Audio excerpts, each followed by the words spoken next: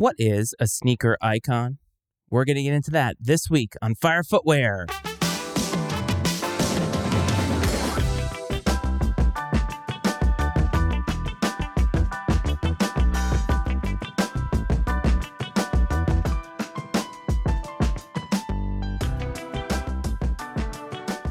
Welcome back to Fire Footwear, everybody. As always, this is your host, Matt Frates, and I thank you for tuning in. I hope that this finds you well. I'm happy that you are here, as always, as we have had a great time this past week with this show, getting to know some of the new listeners and viewers. So I thank you for being here in whatever capacity it is that you are here. Sneaker icons. What exactly does that mean? In today's society, I feel like we throw around hyperbole a lot. If you go on social media or just about anywhere on television, you're going to find hyperbolic language everywhere. And the reality of it is that that's how things sell. Even in the sneaker world, hyperbole and using this hyperbolic language is what is going to get people to go and flock to these shoes, these brands, everything. It's just the nature and the reality of where we are in life. And I've noticed that with the advent of social media, that there has been this sort of rise of how we define who is an icon. And it doesn't matter whether it's sneakers, sports, whatever. We like to throw a lot of these adjectives and give a lot of these names to a lot of people who have done something nice within a specific community. Whether that's design a nice shoe, hit a lot of home runs, or do something akin to whatever it is that you do or whatever field that you are in, I feel like too many times we give or heap too much praise on people and we lose perspective of our place and their place within the culture of itself. And let's take sneakers, for example. We tend to put a lot of emphasis on the idea of a sneaker icon because I believe today that the sneaker world is so large and is so hype that many people are looking to define who are the greatest people in the culture. As I said, with the advent of the internet and social media, we're constantly trying to one-up each other and we're constantly trying to make sure that we are adding this definition as to who is great and what makes something great. And as an extension, this show and this particular episode in trying to define a sneaker icon is probably trafficking in that or trying to do that. But really the idea is for us to think about this, and I say us as the Fire Footwear community, is to really think about what is an icon. Who are people that we should look up to in the sneaker world? If you think about the definition of an icon, it's something that is widely popular. Well, obviously, sneakers are widely popular, and you could make the argument that sneakers themselves are an icon in popular culture today. I think that that's not really that much of a stretch to say. But also being part of an icon is having great influence or significance in a specific space. And that's where if we look at some of the people who have worked on sneakers over the past 40 plus years, I think we're going to find that there are many icons in this, but not every single person who has done something great is an icon. Why do I bring this up today? Well, I think that today, many people who are very big into the culture, and I've said this before, that this bell curve is a lot more skewed toward younger people than it ever has been. As I get older, and as people who have been OGs in this game continue to get older, I'm talking about people who are in their late 40s, possibly even early to mid 50s, the history that they remember and the people that they remember as they were coming up in the culture are being forgotten by the people that are coming up behind us in the culture. That's just the way that things are going to work. If you go into the sports world and you ask any NFL fan about players that played in the 50s, 60s, or 70s, a vast majority of young viewers and young fans aren't going to have a clue who that is. And why should we expect the young people in sneaker culture to know every single person that came before Travis Scott? Maybe it's an unrealistic expectation, but that's part of why I do this show, because I believe and have always believed that it's extremely important to remember where you came from, to always be able to look at the past and be able to apply what has happened in the past to where we are today. Because in many facets of the sneaker game, we would not be where we are without many of the icons that came before the people that I think are widely associated as sneaker icons today.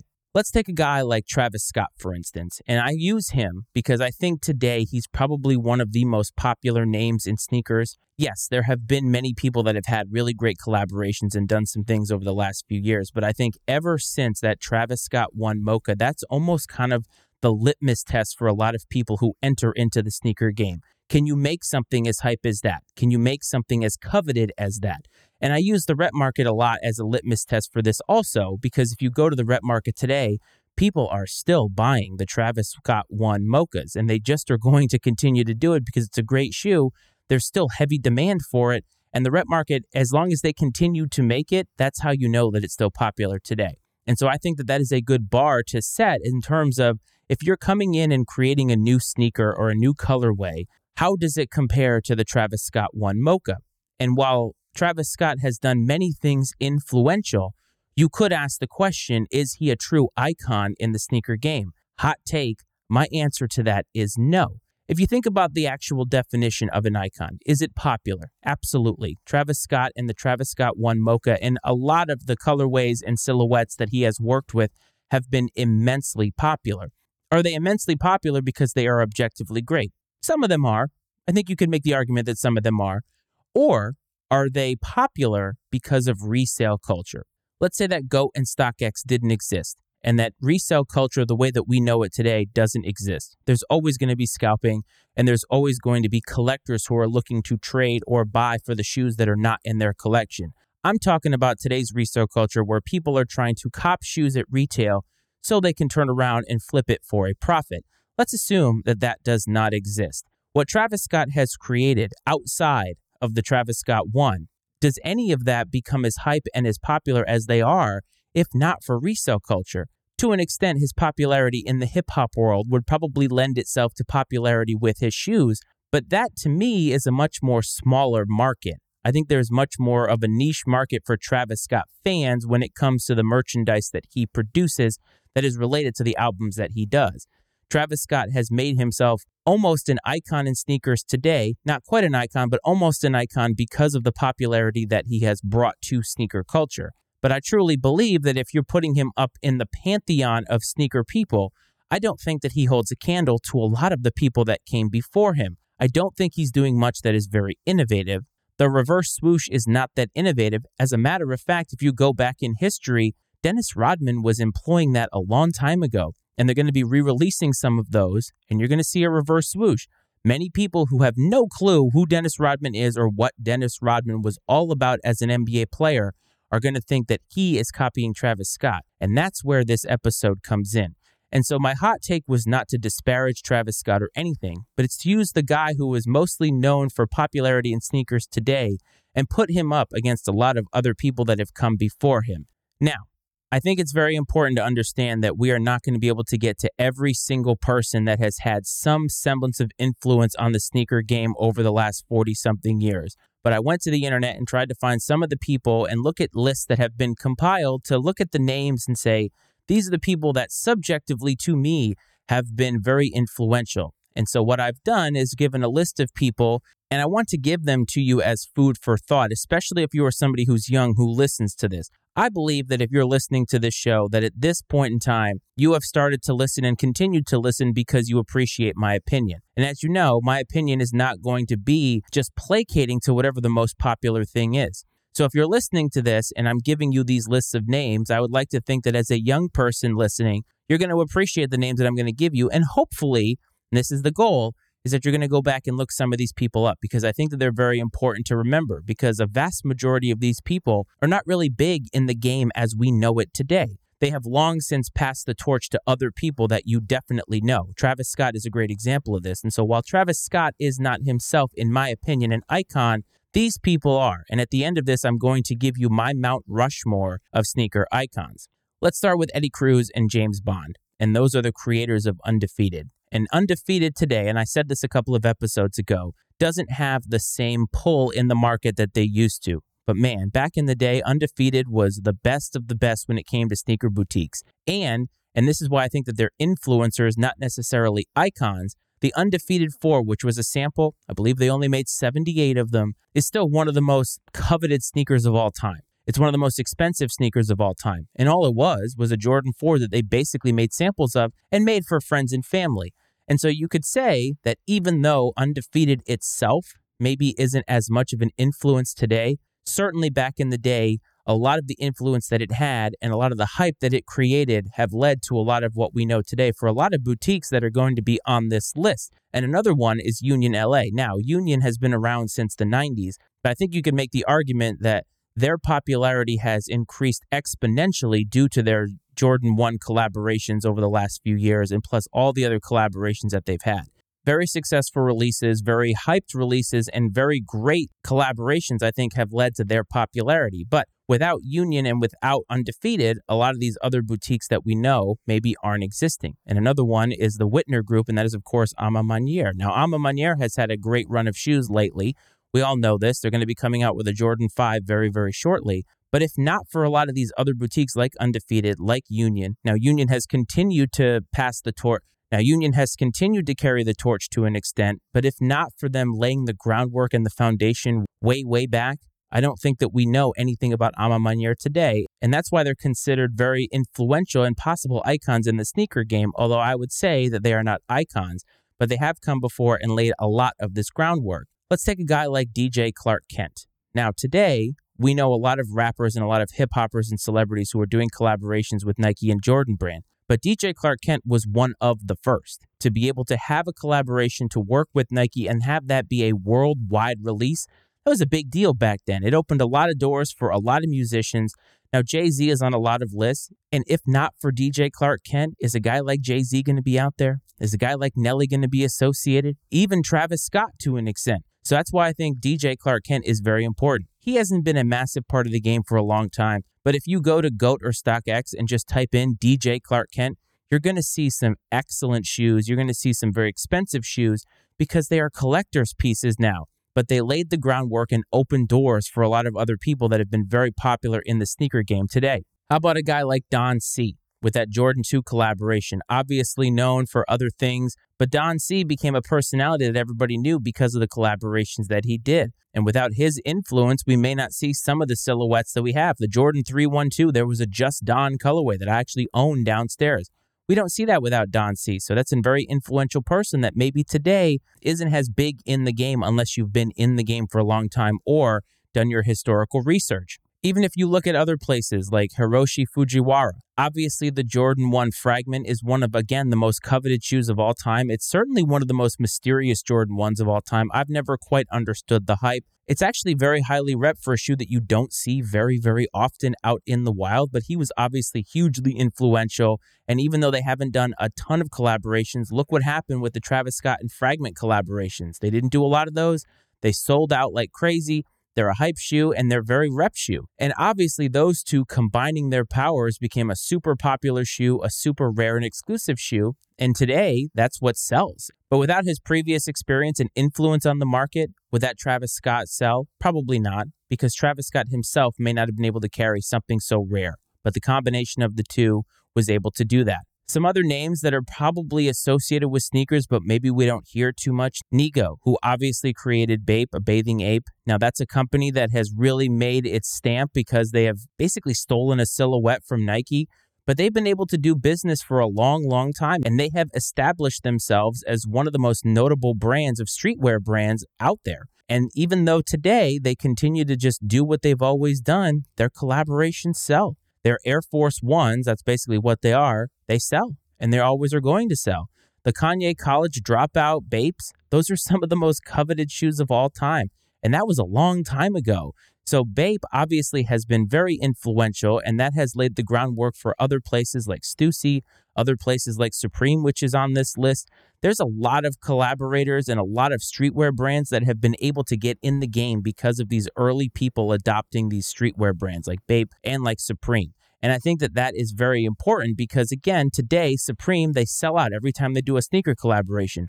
Why, though? Because of the groundwork that they laid before, because of the hard work and sweat equity that people put into the game so long ago before today's hype train.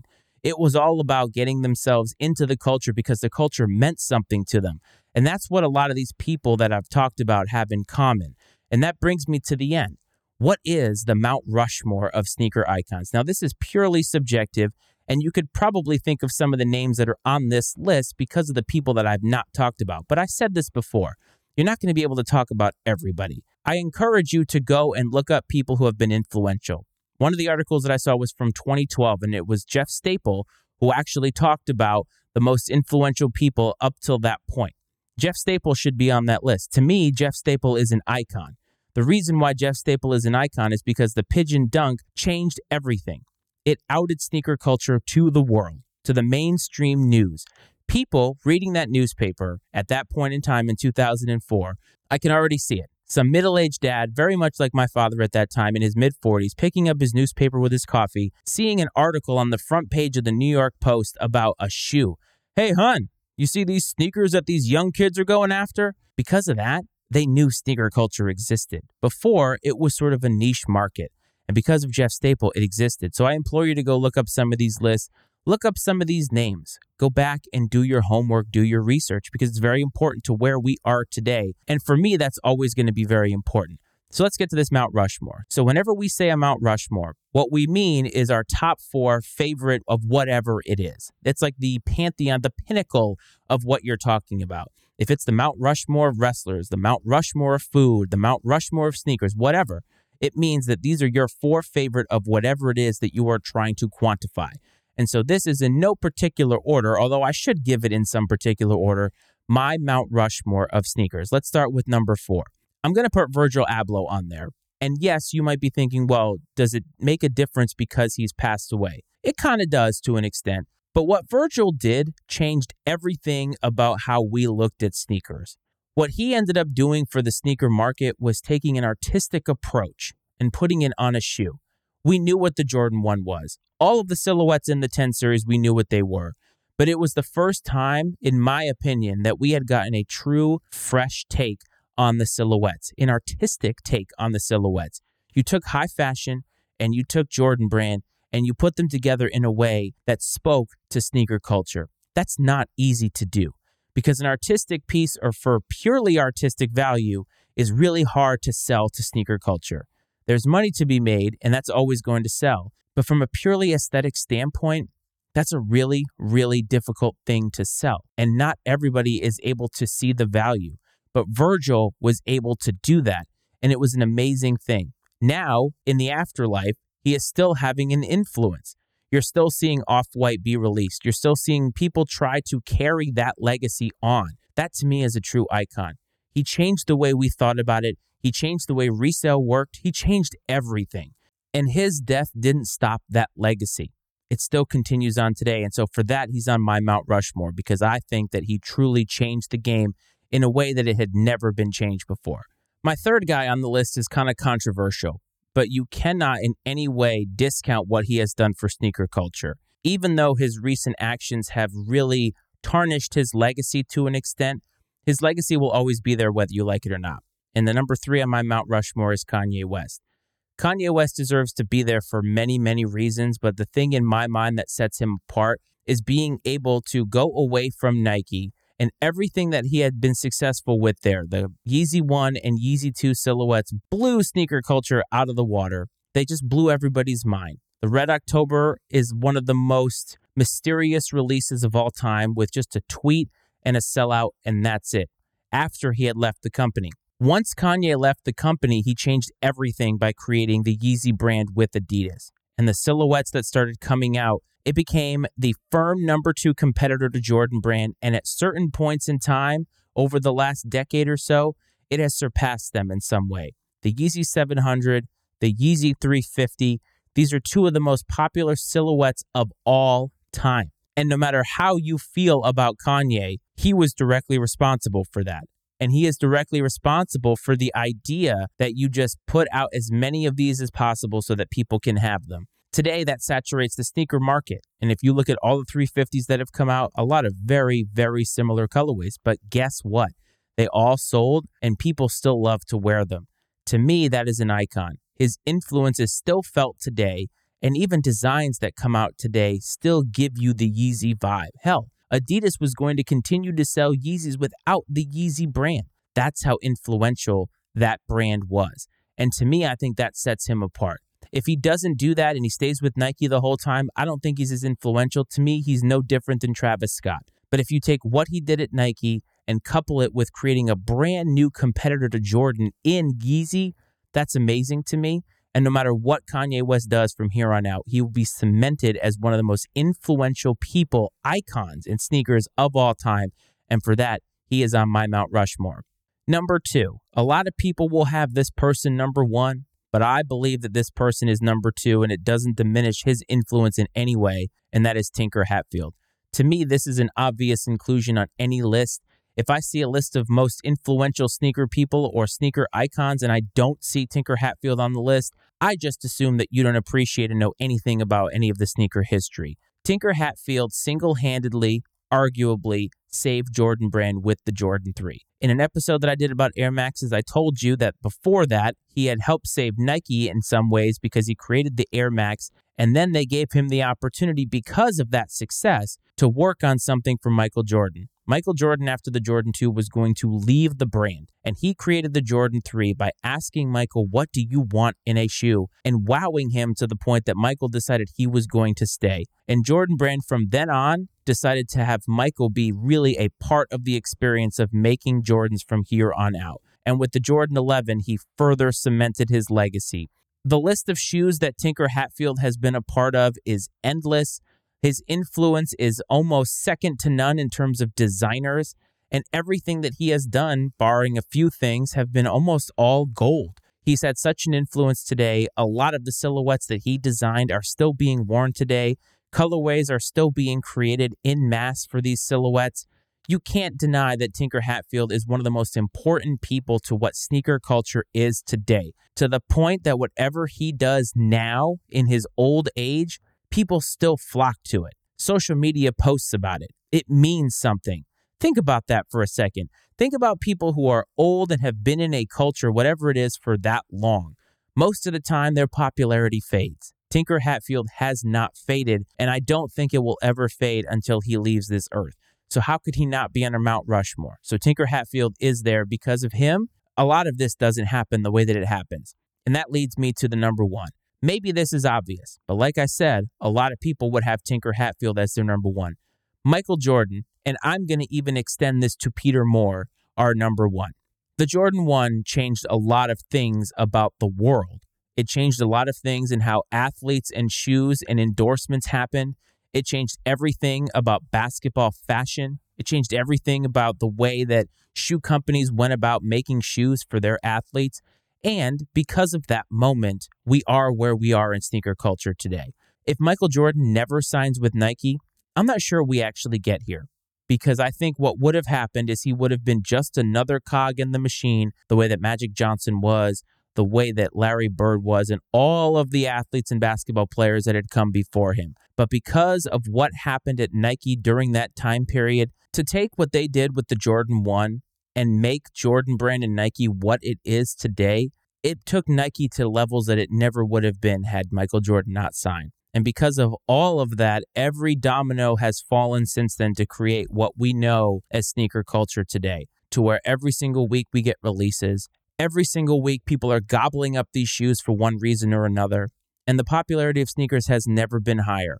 People that you would never associate wearing sneakers are wearing them now. It's part of our culture. It's woven into the fabric of popular culture in a way that I don't know when it's ever going to end. And if Michael Jordan doesn't sign on the dotted line for Nike that day, none of this happens. And Michael Jordan still has influence, even though young people maybe don't remember what he did on the court. They know him for his shoes. Every time he wears something, a new silhouette maybe, he ends up moving the needle. It's just the way that it is. And Michael Jordan, to me, is the reason why we're all here. And he is number 1 on my Mount Rushmore. And before we get to the end of the episode, the release of the week.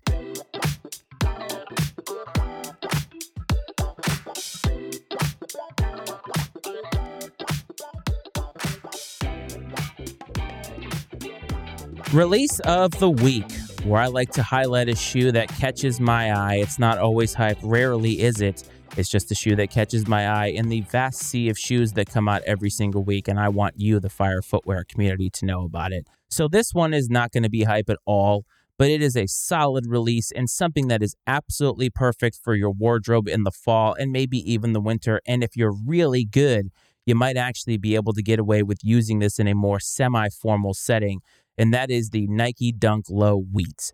These are not an SB release. These are just a regular Dunk release, and they release on November 3rd. This release is a monochrome release with a gum sole. I absolutely love it. There's only a few hints of color, and that's really, really dark brown on the outsole. Other than that, though, this wheat color, it's really, really crisp. It's really, really clean. I think these are contenders for heaters that are also beaters or vice versa. This is just a really solid release. It's a good, affordable release. I believe they're $110. You really can't go wrong. So if you want something that's in there that's solid, that's a very go-to shoe, the Nike Dunk Low Wheat is a great, great option. So what is a sneaker icon to you? And who would be on your Mount Rushmore of sneaker icons? Get in touch with the show. At Fire Footwear Pod on Instagram is the handle to find me there. On Facebook, Fire Footwear, a sneaker podcast. On TikTok, at Fire Footwear Pod is the handle there. If you're watching on YouTube, a big thank you. If you have not, please subscribe. It always helps if you're trying to find new content and want to make sure that you're keeping up with this show in video form. For my audio listeners, I definitely love you, definitely thank you. But if you want to get on the YouTube action, you just search Fire Footwear, a sneaker channel. And if you are listening in the audio space, Apple, Spotify, or wherever it is that you are checking out podcasts, please make sure to hit subscribe, rate, whatever is applicable for whatever app that you use. As always, please support the Matty Ice Media Network, MattyIceMedia.com for all the other podcasts that we have. Hope this finds everybody well. I hope this finds everybody safe, and I will talk to you next time. This is Fire Footwear.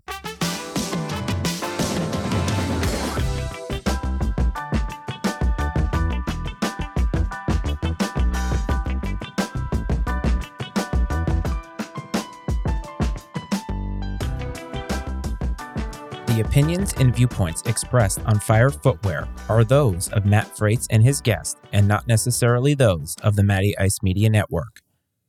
Fire Footwear is exclusively owned by Matt Frates and is brought to you by the Matty Ice Media Network.